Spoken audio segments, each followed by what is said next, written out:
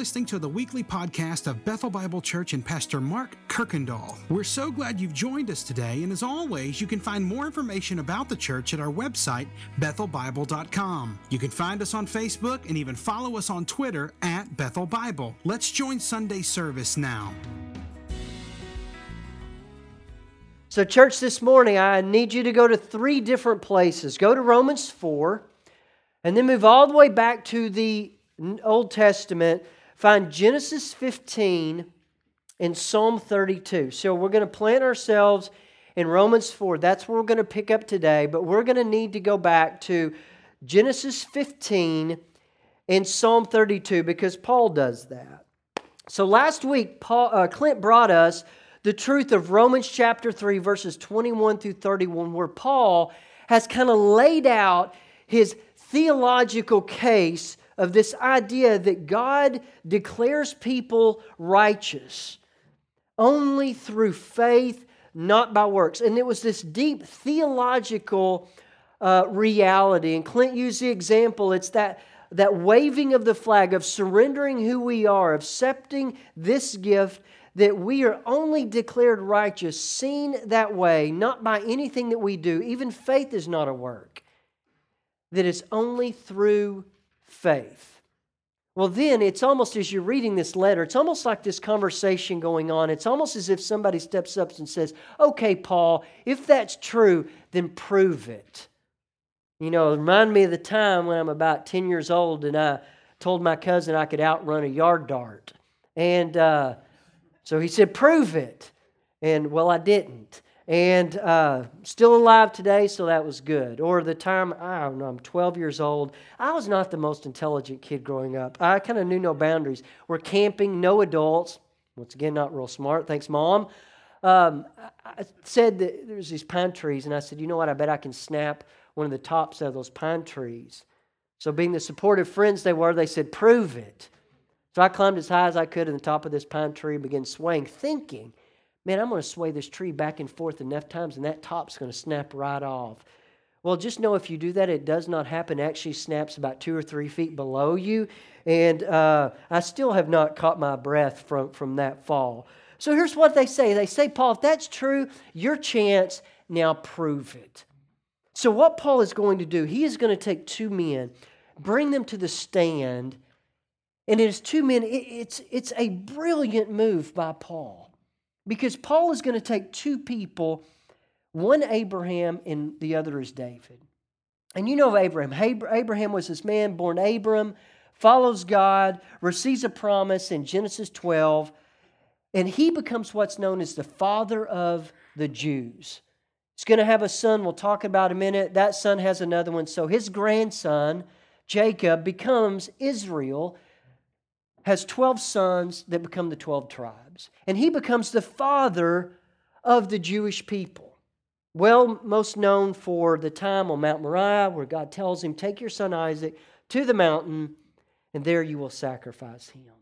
Well, then he's going to use David. You know him as the young shepherd boy, the son of Jesse. And he's the one that grows up one day. Samuel shows up into his house, anoints him as king as he's a child. Years later, he's watching the sheep. His father says, take some food to your brothers who were in battle, supporting Saul. He does. And he sees Goliath insulting his God, and he just can't stand it. So you know the story goes, and he takes down Goliath with a slingshot. So these men are great examples. I mean, he's almost luring them in when he uses these 2 guys, because these were men that the Jewish readers would have held in the highest of honor. I mean, he's Father Abraham. He's the king of all kings in David. These men, they would have grown up hearing stories about. I'm sure they acted and wanted to be like them. They're men that they respected, even idolized. So let's see how Paul is going to use them. In Romans chapter 4, we'll cover verses 1 through 12 today. He says, what then shall we say was gained by Abraham, our forefather according to the flesh? So notice the title, Abraham, our forefather, the one that went before us. What does he gain by being justified according to the flesh? Because the Jews believed if anyone could shut down Paul's argument of this idea you're only justified by faith, not by works, they felt like they had him. It'd be Abraham. Because he was a man's man, a man of integrity, a man that would go and rescue those in need, a man that follows God. But something's happened that we all do. What's happening is this idea of we take people that lived in the past in history and we tend to idolize people. We still do it today. There are people that we put up and we talk about. I do it. I mean, one of the men I look up to greatly is Martin Luther. And man, I err thinking that he was just above, anyone else and this super spiritual Christian dude. And he was a godly man, I believe, in a lot of ways, but I know he had faults. He had to. I mean, thinking of people that we do this idea of hero worship. We do this thing called selective amnesia. And that's what's happening with Abraham. We like to remember all the great things people have done, but we tend to kind of forget those things that would tarnish kind of our view of them. And Abraham is no exception. In fact, I did some looking into how they would have viewed Abraham. I found some ancient writings. One was in this book called the Kedushin. I believe that's how you say it. It was this collection of books of Jewish traditions, and this is what they said about Abraham, that Abraham performed the entire law before it was even given. I mean, that is how they viewed this man. I found even earlier that there was this collection of books called the Books of Jubilee. And they said for Abraham, he was perfect in all his deeds before the Lord, well-pleasing in righteousness all the days of his life. He was perfect in his deeds. I then found another book, a book of prayers by Manasseh. It said that Abraham never needed to repent. So they're taking Abraham and saying that he in fact was justified by his works because of their selective amnesia, because they seem to forget that there was this one time where he's going into Egypt and he's a little scared, and so he tells his wife Sarah, hey, tell them you're my sister so they won't harm me. Well, one of the princes of Pharaoh takes her in, and God sends plagues to their house. A little bit later in Negeb, it seemed to forget that Abraham was the same one who again says, hey, didn't work the right. Why don't you lie again and say you're my sister? And God tells King Abimelech in a dream that you're a dead man. They seem to forget that when his wife was unable to have a son, that he is a child with one of her servants. And it's this idea of selective amnesia that we all do. We tend to idolize people. So notice Paul's response. For if Abraham was justified by works, he has something to boast about, but not before God. So he says, I get it. He says, man, you look at Abraham's life, and he's definitely one that you would look at. There's so much to boast about. Man, somebody that everybody wants to be. But he says, before an all-knowing, superior God, we have nothing to boast about. So Paul now has their attention. They're wondering what Paul's going to do because they're beginning to tear down their kind of idealized view of their father Abraham. Then in verse 3, he's going to take them to the Old Testament. He says, for what does Scripture say? Abraham believed God, and it was counted to him as righteousness. So turn now to Genesis 15, and you're going to see it in context. You'll see that it's almost word for word. But you have to kind of see what's going on around it to understand why Paul would use this example. In Genesis chapter 15, verse 6, it's almost the same word for word. And he believed God, and he counted it to him as righteousness. So let's break that down a minute, because Paul is saying it's not by works. He doesn't use that word. He says it's by believing or by faith that something happened. Well, what is that something? He says that something he uses the word counted to, or yours might say credited. It's this idea of you've got a bank account, but nothing in it. You don't have enough to pay or to earn your right into something or for having this. And someone comes and deposits something into your bank account that you did nothing to deserve it. He says He counts something. He gets credited something. What is the something? Righteousness. He says, even Abraham, as great as you may think he is, he was bankrupt in this area, but when he believed, God credited, He accounted to him a righteousness that he did not have on his own. It means that God treated Abraham as though he was living a righteous life, even though he was not. That he was great in their eyes, but he was still unrighteous before a holy, all-knowing, righteous judge. So Paul, he's not wanting to debate whether Abraham was somebody to look up to or to debate or to even follow as an example. He's trying to show them an even greater point because notice in context, go back to verse 1 of Genesis 15. Here's what's just happened. Abraham has set out, Lot, his nephew, they separated ways, and Lot gets taken captive, prisoner of war. Abraham takes 318 men to liberate his nephew. But he doesn't go up against one king. He goes up against 4. And after an amazing victory, he frees Lot. You don't find Abraham celebrating in some big festival. You find him with this kind of post-victory letdown. Because in verse 1, notice what happens. Notice what you see. After these things, this victory of releasing Lot and defeating the 4 kings, the word of the Lord came to Abram in a vision. Fear not, Abram, for I am your shield. Your reward will be very great. So Abraham is here. He's struggling. I mean, he's distraught. He is fearful. So then Abraham tells God why. Verse 2 and 3. And Abraham said, or Abram, O Lord God, what will you give me? For I continue childless, and my heir of my house is Eleazar of Damascus. And Abram said, Behold, you have given me no offspring, and a member of my household will be my heir.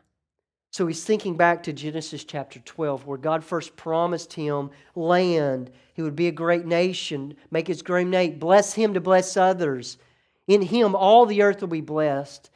And he's looking around going, there's no way. There's no way this is going to happen because I still don't have a child.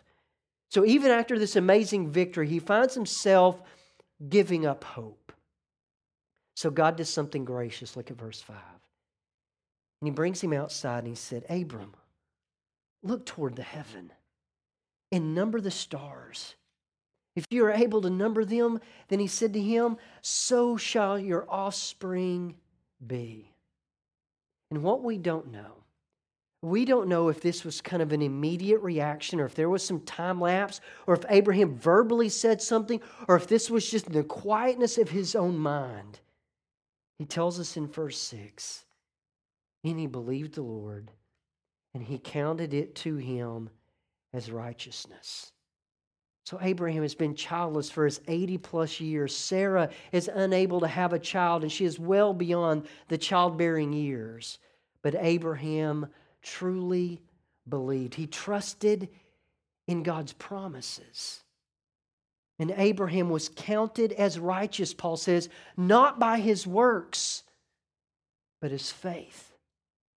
He was justified by faith long before he'll ever make that walk up to Mount Moriah to do the unthinkable, to bind his son, lay him on the altar, and raise the knife, ready to plunge it into his chest. It was before that he was declared righteous. So then Paul's going to explain it another way. Verse 4 and 5. He says, now to the one who works, back in Romans 4, his wages are not counted as a gift, but are his due. Meaning if this is something you can work for, it's what you're due. It's what God is obligated to do for you. And to the one who does not work, but believes in him who justifies, and then he says something, the ungodly by faith as counted as righteous. So quickly he says, if it's something you can earn, then God's obligated to save you, no matter the effort. But if it's a gift, it is something that you do not deserve. And Paul says it's either or. You don't get it both ways. But then he does something incredible here. He makes an incredible claim. In verse 5, he says, and God justifies the ungodly, or the wicked, as yours might say.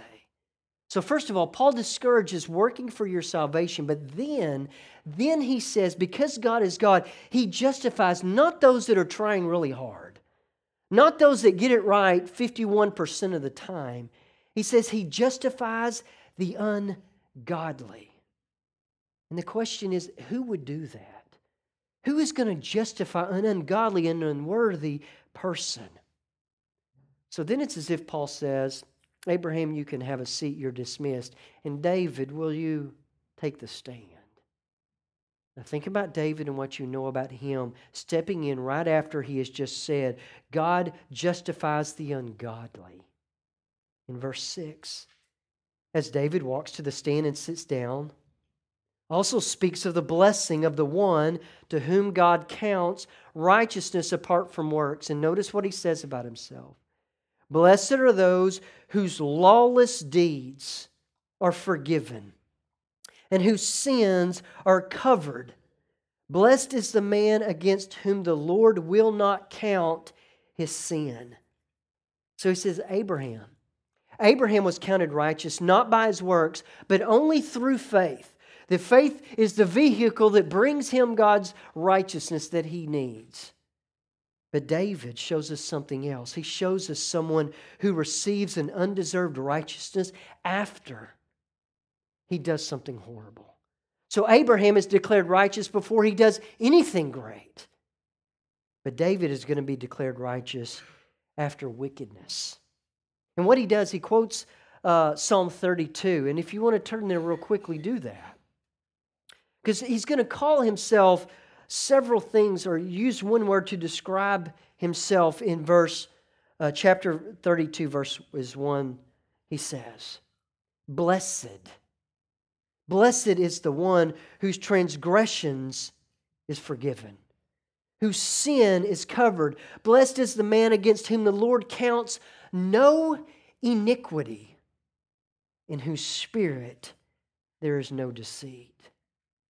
And here's what helps us understand this fully, and I didn't see this until this past week. David here has broken at least 3 of the commandments. He's coveted Bathsheba, another man's wife. He's committed adultery. And he's been involved in the murder of Uriah. And the Old Testament system made allowances for certain things. If you sinned against a neighbor and you cheated them and it was discovered, there would be a sacrifice you could go through to have that sin atoned. One of your animals got loose and gored someone or damaged livestock or their fields, there was a sacrifice, something you did to atone for your sins.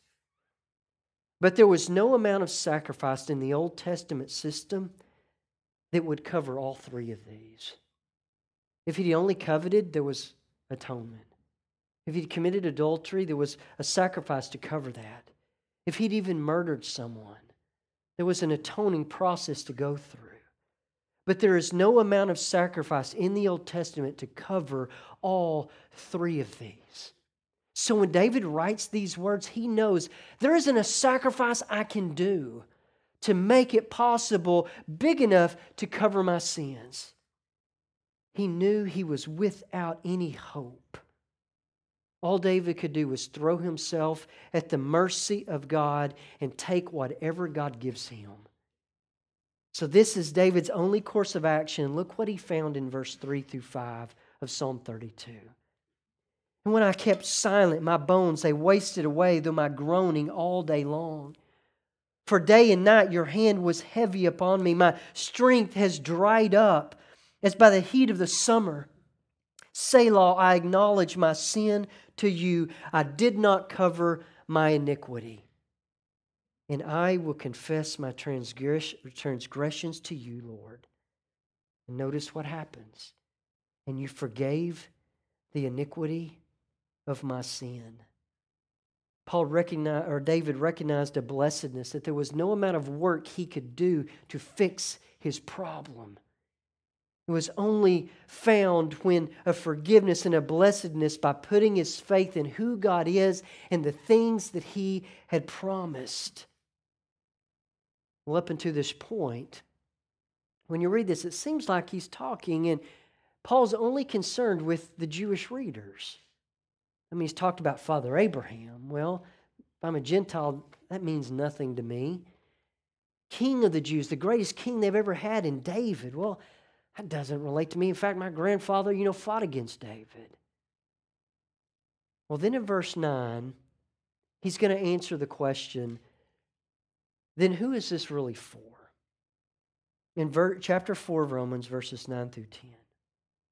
Is this the blessing then only for the circumcised or also for the uncircumcised? And I can see them naturally asking, it sounds great, Paul, but is it just for them? Because I'm kind of left out in all of this. For if we say that faith was counted to Abraham, if we affirm that as righteousness, well, then when it was accounted to him, was it before or after he was circumcised? And why would that even matter? The reason it matters is if Abraham was credited as righteousness, when did it happen? Was it before or after his circumcision? And if you follow his life, here's what you see. In Genesis 15, verses 4 through 6, God promises Abraham that he would have a son. In chapter 16 of Genesis, he's at least 86 years old when he attempted to help God fulfill his promise by having a son named Ishmael with Hagar, Sarah's servant. Genesis 17:24. Ishmael's at least 13 years old when Abraham and his entire household is circumcised. So the most conservative example or estimate we have is Abraham was credited as righteous at least 14 years before he was circumcised. So then what's the point? It means that Abraham was declared righteous before he was circumcised, meaning that Abraham was declared righteous when he was still a Gentile. That righteousness through faith was a Gentile principle before it ever came a Jewish reality. So then Paul answers the question in verse 10. It was after. But before he was circumcised, he received the sign or the seal of circumcision as a seal of the righteousness that he had by faith, not works, while he was still uncircumcised. The purpose was to make him the father of all who will believe without being circumcised, so that the righteousness would be counted to them as well, and to make him the father of the circumcised, who are not merely circumcised, but who also walk in the footsteps of the faith that our father Abraham had before he was circumcised. And can you imagine hearing this as a Gentile reader? To hear that the God that these Jews are worshiping, that you are now wanting to follow, He has always been for you and seeking you. And God always had a way of providing for you something that has always seemed beyond your reach. And Paul, he has left no doubt that Abraham was the father not just of the circumcised believers, but of the uncircumcised. He's bringing them into one family that they all get to say, yes, that is my father, Father Abraham, Jew or Gentile. And hopefully we see how powerful this is to these original Jewish and even Gentile believers to hear the one thing that you need is a righteousness that you'll never be able to obtain. There's no amount of work that you could ever do that will even be close to being good enough. But by faith, apart from works, as the Puritans would say, solo fide, through faith alone that God provides His righteousness to them. But hopefully we're going to walk away seeing that it's just as powerful for us today. Because when they looked at Abraham, they saw this man that seemed wonderful in a lot of ways. And you look at me and you might see my life a certain way. You know, for 25 years, faithful husband. That's what you would probably see. Involved dad. 3 great kids try to be. Even a dedicated pastor for 20 some odd years now. And that's probably what most people would see. But if you got to see what God sees, and you saw a faithful husband, but he sees every impure thought I've ever had. I mean, you might see an involved father, but he's seen every time I've been angry, sinfully angry, when I've belittled them and I've torn them down. You might see a dedicated pastor serving other people. What you haven't seen is the times I've done it only to be noticed out of selfish ambition. So before God, there is nothing I have to boast in. And so what happens is there is only a righteousness that is only available that has to be different. And a part of it, I have to be declared righteous even when I'm wicked. And that's what happens. That there is a box, so to say, that contains every bit of righteousness that I need. But there is no amount of work, there is no amount of effort I could ever put in, that my best efforts on my best day will not even come close. And what only happens through faith, not faith by my works, not a faith plus my works, but a solo fide, faith alone. And I have to rest in that my only hope is that God would credit to me a righteousness while I am still wicked. But it's only available by trusting, as David did, trusting in the promises. He was far beyond hope. So I began thinking and praying this week, well, then how is David relevant? And I don't know where you are, but I know that David saw himself kind of beyond hope. Saw himself in a situation where he knew there was nothing that he could do, but on his own, he had nothing. Threw himself at the mercy of God, but he trusted in who God is and trusted in His promises. So I'm wondering, is there a promise that, man, maybe you need this morning? And maybe it's you reach into that righteousness and it's a promise of eternal life that promise you that, for this is the will of my Father, that anyone who looks to the Son and believes, not works, believes in Him should have eternal life, and that I will raise him up on the last day.